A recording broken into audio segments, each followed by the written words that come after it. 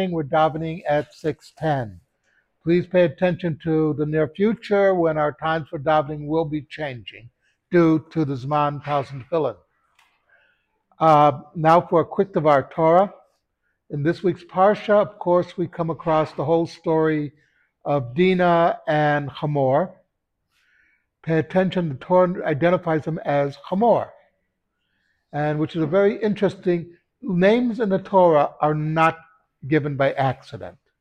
Something we should always remember. Hamor in Hebrew translates as a donkey. It's basically saying that he's an animal. Okay, he sees a pretty young lady who's not from his tribe walking around, he wants her.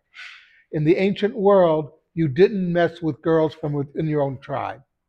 But other tribes' women were fair game. So, you have to realize that.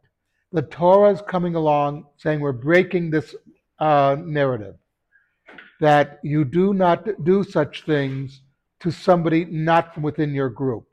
You don't have the right to do this. A very important point in the Torah.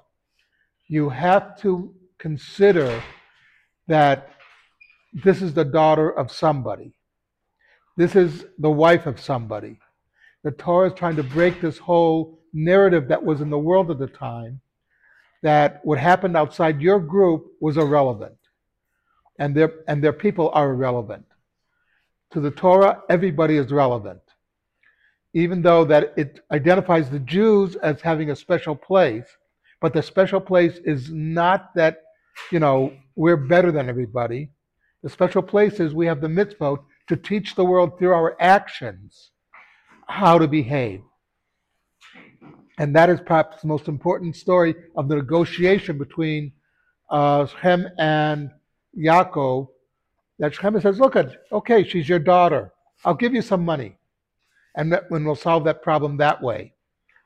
And Yaakov agrees, but as we know, Levi and Shimon aren't going along. They have their own plan.